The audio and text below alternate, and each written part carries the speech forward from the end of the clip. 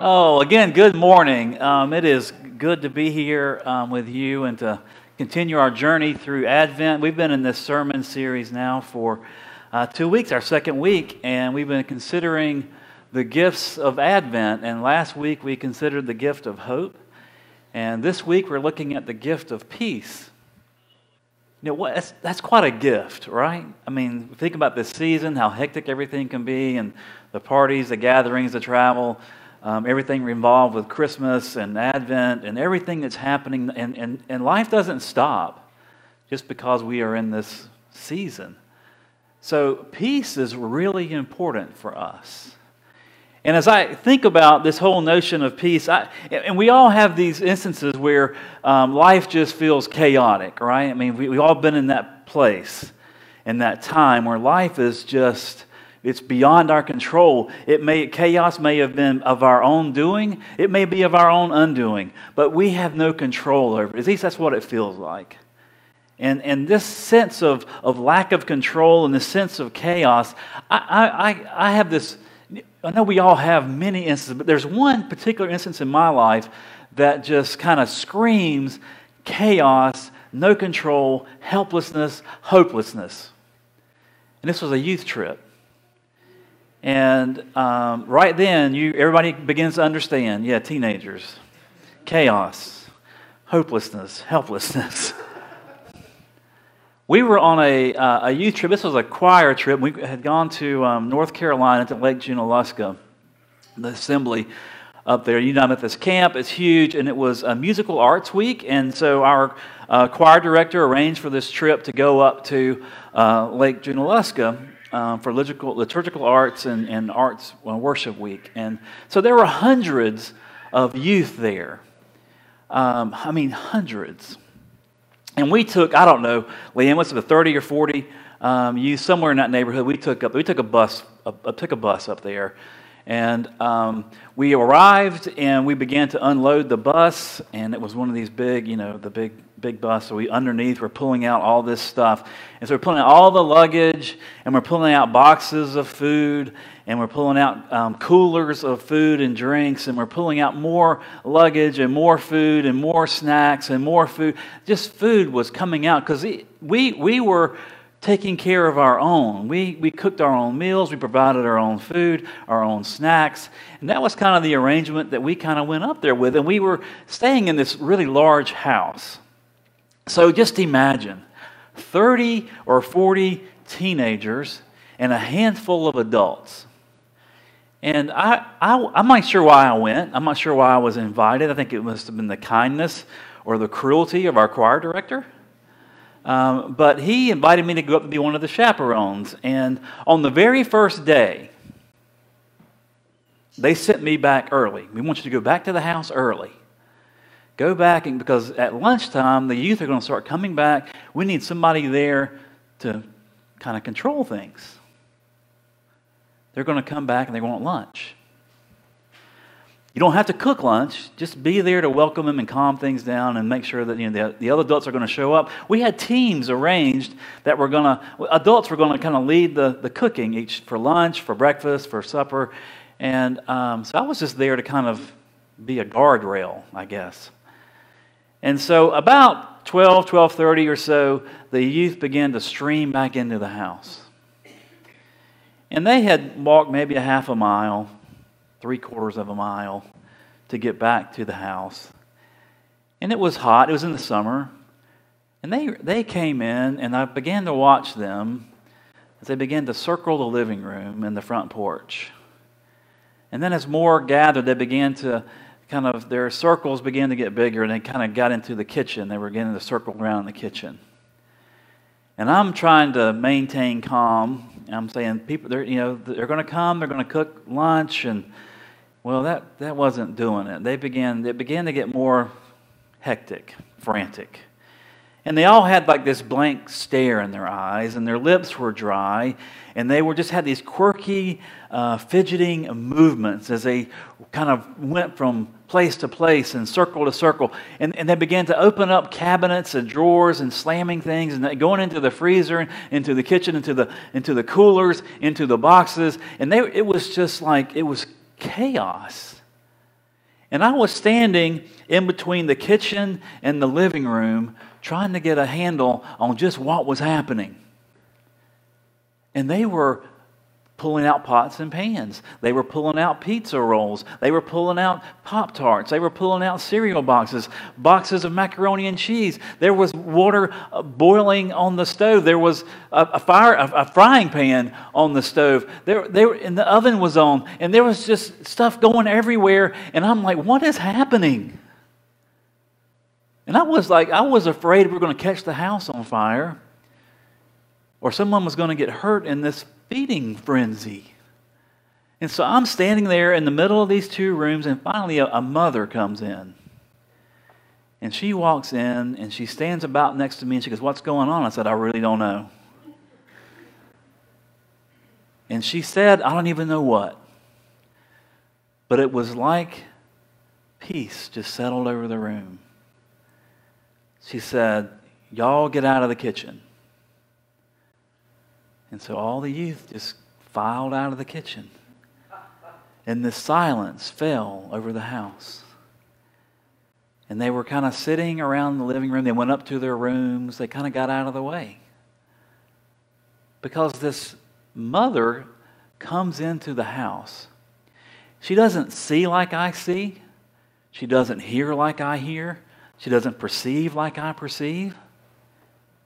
And she brought a sense of peace over that house and over that room. Then she went about the business of getting lunch ready. I was floored. I went out on the front porch and just sat in it I was just like, I don't know, I have no idea what has happened for the past 15 minutes. But no one was hurt. The house is still standing as far as I know. But this sense of just sitting in chaos, this sitting in darkness, this sitting in helplessness and hopelessness, it's one of my more funny ways of looking at chaos. But when we read the book of Isaiah and we hear the prophet Isaiah talk about chaos, he is in tune with chaos. When the prophet Isaiah arrives on the scene, it's in the 720s BC. And he is born in the southern kingdom. He works in the northern and southern kingdoms. And the Assyrian Empire and the king of Assyria has invaded the northern kingdom, Israel. And Israel cannot withstand this onslaught. And eventually, the capital of Israel, Samaria, falls. The king is killed. And now this amassed army is now on the borders of Judah. And now Judah is a vassal of Assyria. They now pay tribute to Assyria. The king pays tribute. He gives the king of Assyria whatever the king demands: gold, silver, soldiers, resources, weapons of war, chariots, crops, food, whatever. They now are at the beckoning call of the king of Assyria. Isaiah has been watching all of this. He's been trying to help the kings understand their role. And now this country of Israel, after its defeat and destruction, the people are then scattered all over the Assyrian Empire, and the Assyrians bring in all the exiles and refugees from other parts of the empire and settle these refugees and exiles in Israel. Their home, their country is changed forever. And when we read the New Testament, we read about Samaria and how hated the Samaritans are by the Jewish people. That's where it comes from. So all the refugees and the exiles from the Assyrian Empire are now in Israel. So Isaiah is looking at all of this, and people are worried. They have these blank stares in their eyes, and they're wandering around their cities and their countrysides, figuring out where's help going to come from? What are we going to do? Who's going to help us? What is going to help us? And Isaiah enters the room, enters the house. And he goes to the king of Judah, and he goes to the people of Judah, and he offers them this powerful, powerful word, a promise of hope and of peace. I invite us to hear these words from Isaiah chapter 11, beginning in verse 1. We'll read 10 verses. A shoot shall come out of the stump of Jesse, and a branch shall grow out of his roots. The Spirit of the Lord shall rest on him, the Spirit of wisdom and understanding, the Spirit of counsel and might, the Spirit of knowledge and the fear of the Lord. His delight shall be in the fear of the Lord. He shall not judge by what his eyes see, or decide by what his ears hear, but with righteousness he shall judge the poor, and decide with equity for the meek of the earth.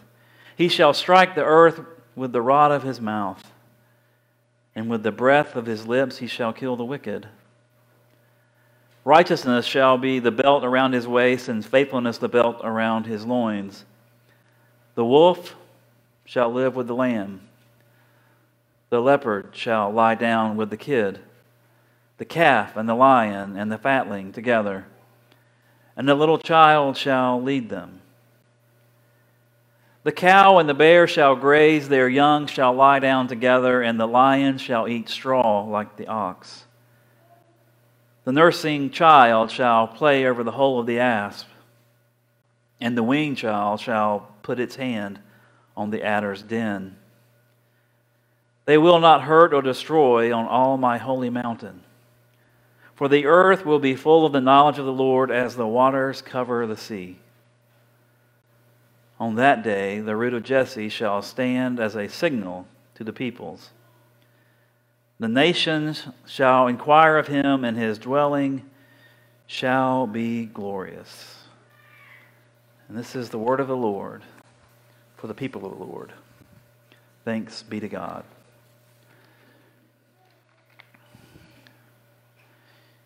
No, we don't have this experience that Isaiah has of witnessing an amassed army marching through one country and then perched and ready to launch on our country.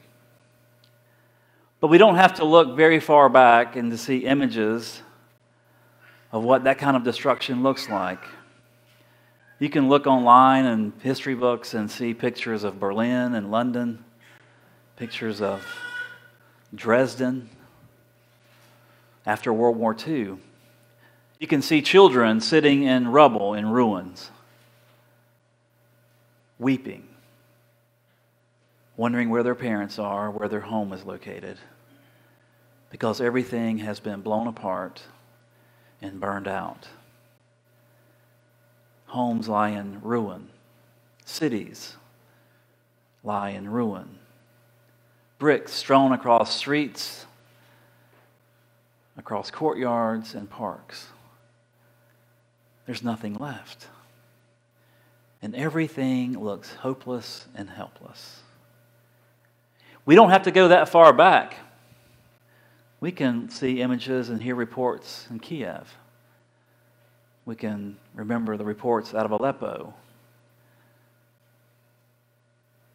It's everywhere. Chaos and violence are everywhere. We don't have to go as far away as Aleppo or Kiev. We can look at our own city and our own neighborhoods, at our own families and our own homes, and know that all of us are dealing with some form or fashion of chaos, some kind of loss. Something of death and darkness has crept into our worlds. We've all faced it, we've all seen it, or we all will. It's a certainty. But this is the promise of Isaiah. Even as we face this helpless and hopelessness, a chaos that we cannot control, a world that feels so hopeless and helpless, a world that can be so violent and warlike, when diplomacies don't help and fighting doesn't work, we're left sitting in the middle of the ruins. Even when the rest of the world, our neighbors and our family members, our church family, our co-workers, the world outside sees a normal family, a normal life, we've all had to face chaos. And to some degree or another, we have sat in the middle of ruins. And here comes Isaiah to offer this promise that God will enter our chaos, will enter our hopelessness and our helplessness, to enter the ruins of our worlds when our world has changed so much. God steps in and He offers a word of hope. He tells us that a day is coming, a day is surely coming when an offspring of David will come into the world and will be a king unlike the world has ever seen, and will offer the world light in the midst of darkness, life in the midst of death, order out of chaos, peace out of violence and war. A Savior who offers hope, who helps us. Our season of Advent serves to remind us that that day has arrived and continues to arrive as we look forward to the birth of the Christ child, the King of the world, the Lord of lords and the Prince of Peace. Every second Sunday in Advent is dedicated to the ministry of John the Baptist. We haven't talked about John the Baptist much, but we have talked about his ministry and his proclamation just about every week. If we look in Luke chapter 1, beginning in verse 76, we hear a prophecy about John the Baptist. We hear a word about John the Baptist's ministry, his call. His call is our call. In the midst of ruin, in the midst of chaos, in the midst of a world that is broken and dark, we, along with John the Baptist, can proclaim this ministry. John the Baptist's father says, "And you, child, will be called the prophet of the Most High, for you will go before the Lord to prepare His ways, to give knowledge of salvation to His people by the forgiveness of their sins." And we proclaim with John the Baptist, "By the tender mercy of our God, the dawn from on high will break upon us, to give light to those who sit in darkness and in the shadow of death, to guide our feet into the way of peace." This is the good news. This is the good news of Advent. That no matter what we are going through as individuals, as families, as communities, as churches, that we have a God who steps into the mess with us, who steps into our life and into our world and offers us help and hope, offers us order, offers us peace and hope. No matter what. No matter how hopeless we feel or helpless we feel, no matter what we have lost, God is stepping into this world to show a light. And that light is Jesus Christ. And that is the way to live in a world of chaos. In the name of the Father, and the Son, and the Holy Spirit. Amen.